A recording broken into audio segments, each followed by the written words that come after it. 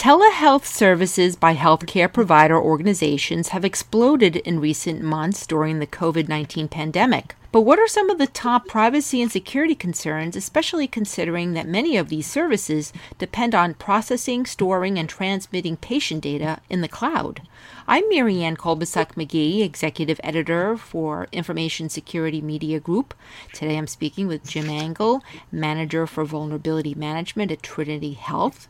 Jim is also key author of a recent telehealth report issued by the Cloud Security Alliance.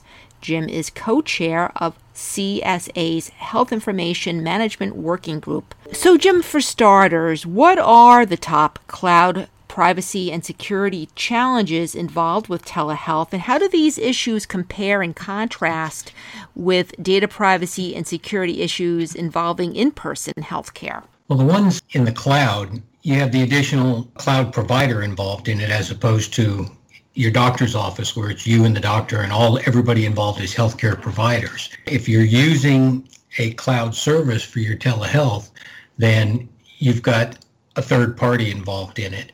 And anytime you're transmitting data, it's leaving your facility, then you have additional concerns with that as opposed to face-to-face visits to a doctor. The big issues that I see are to both ends of the connection. One is that to make sure that the provider secures his system at his end. If it's not, then it's easily compromised or snooped on by somebody else. The bigger issue, though, is at the user's end. How do we get the patient to understand that they need to secure their systems? Home computers are notoriously insecure, so that's an issue. And then the other part of that is if the data is going through the cloud, who has the ability to see or hear that data as it's going through that cloud provider?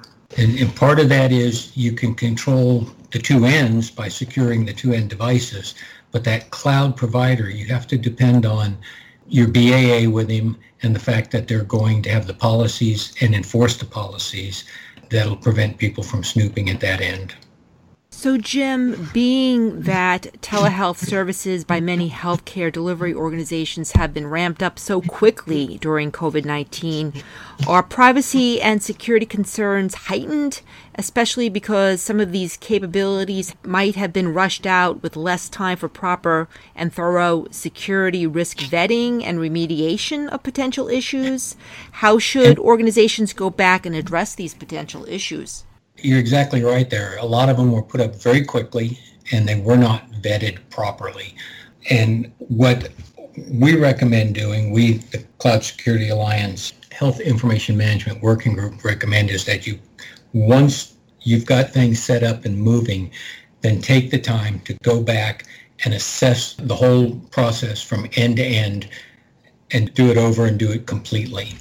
And yes, it's a pain, but it's the only way you're going to make sure that you've done due diligence in trying to protect that patient's data.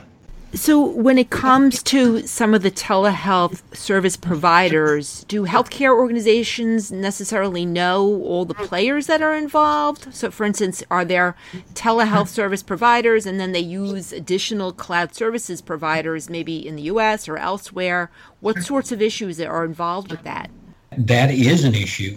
One video conferencing provider actually was sending the data through China. You have to ask those questions with any cloud implementation, but particularly with telehealth, is that you have to know where your data is going. Is it leaving the country? Is it going to, say, Europe and then back? You have to understand the end-to-end data flow. Map out the data, see where it's going and who has access to it, and then make sure that everything's in place for each stop on the way. If you have subcontractors doing it, then they have to be vetted just as well as a cloud service provider. So when it comes to authentication and access control involving telehealth services that are facilitated via the cloud, what are some of the top issues that healthcare entities need to be paying more attention to? Making sure that you have the policies in place and the procedures in place that they have to log in for each instance. Dr. A can't log in, leave it logged in, and Dr. B come along and do it. You have to have each provider using their own connection. The other thing is the way a lot of the providers do this is they will set up the appointment and they'll email a link. And that link is and the patient has to do is click that link and they're connected. You have to make sure you're sending it to the right place. We have that issue with faxes. We still have faxes today. Don't ask me why. But that's an issue we've always had with faxes, making sure it went to the right place. Same thing has to happen when you're sending that link. It has to make sure it goes to the right patient. And say the link does go to the wrong patient, is there any way to authenticate that that person then opening the email and clicking on that link is not the right person? Yes, same way you would with a patient coming into the doctor's office. For example, when I go see my provider, when they call me back, when I check in, they check my name, show an ID, and get my birth date. Same thing happens when they call me to the back. What's your name? What's your date of birth? And now provider doesn't do that because he knows me. But when you ask those questions, it's the same type thing when you ask a patient on telehealth. Ask the questions that only the patient would know so that you're ensuring you're getting the correct person. And that's literally the only way you can authenticate it at the other end is to ask questions to make sure you have the right person.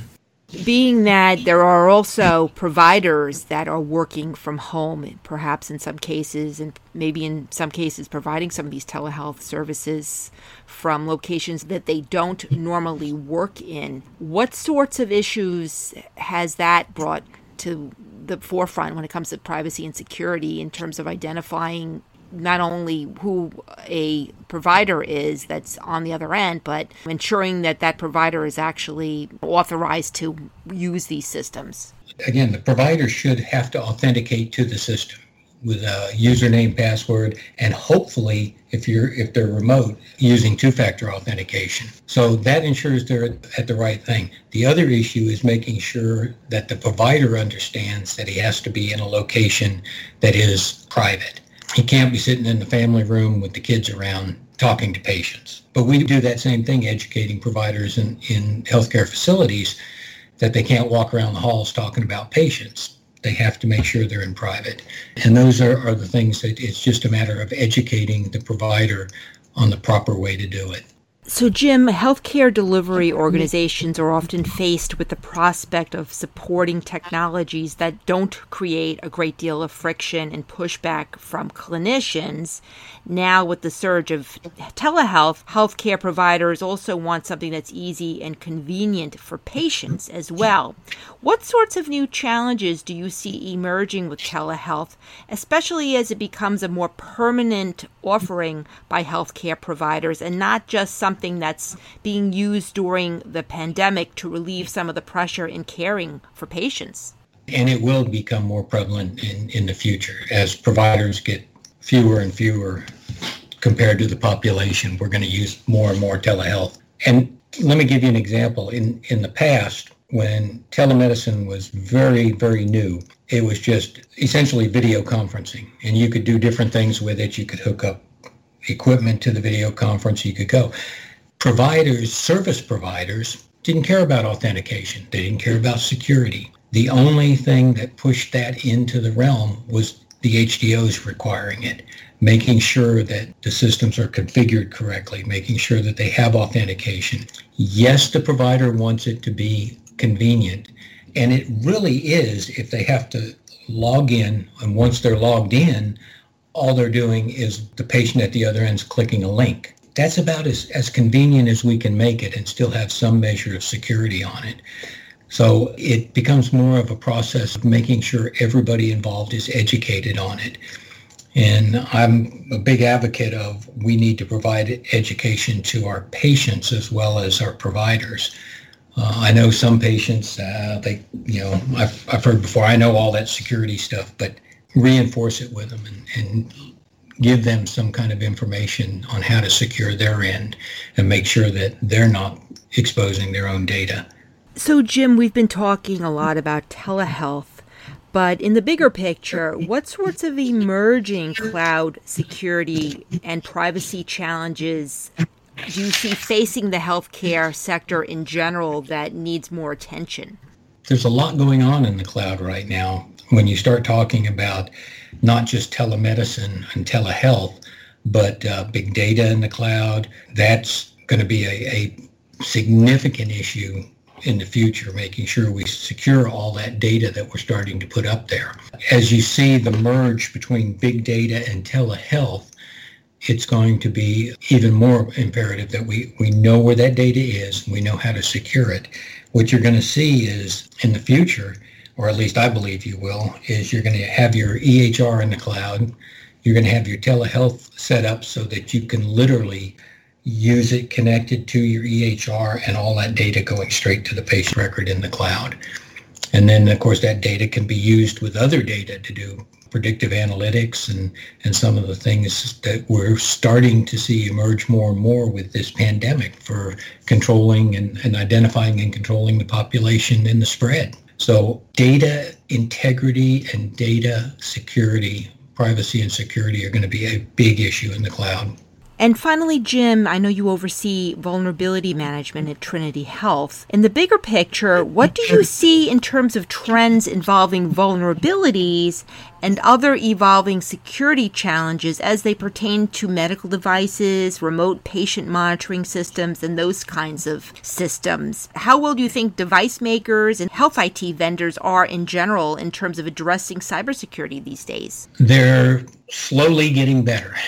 The problem with medical devices, if you create a device, particularly a patient monitoring device, you're trying to scale everything so it works with low power, it works with a scaled back operating system, and it's difficult to do that and identify and maintain the functionality of the device and make sure that the vulnerabilities are mitigated as they're discovered.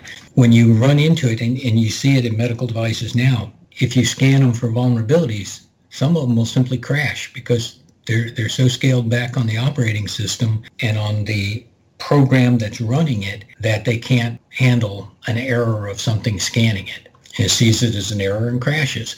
So you're going to have to get better at that, but they're still a ways off on it. And I understand their problems trying to keep it at especially like I said, with patient monitoring devices, they have to be scaled back because they're low power. They're run on batteries, so you can't have an operating system that's sucking all the juice out of it. But they're getting better, and they'll continue to get better.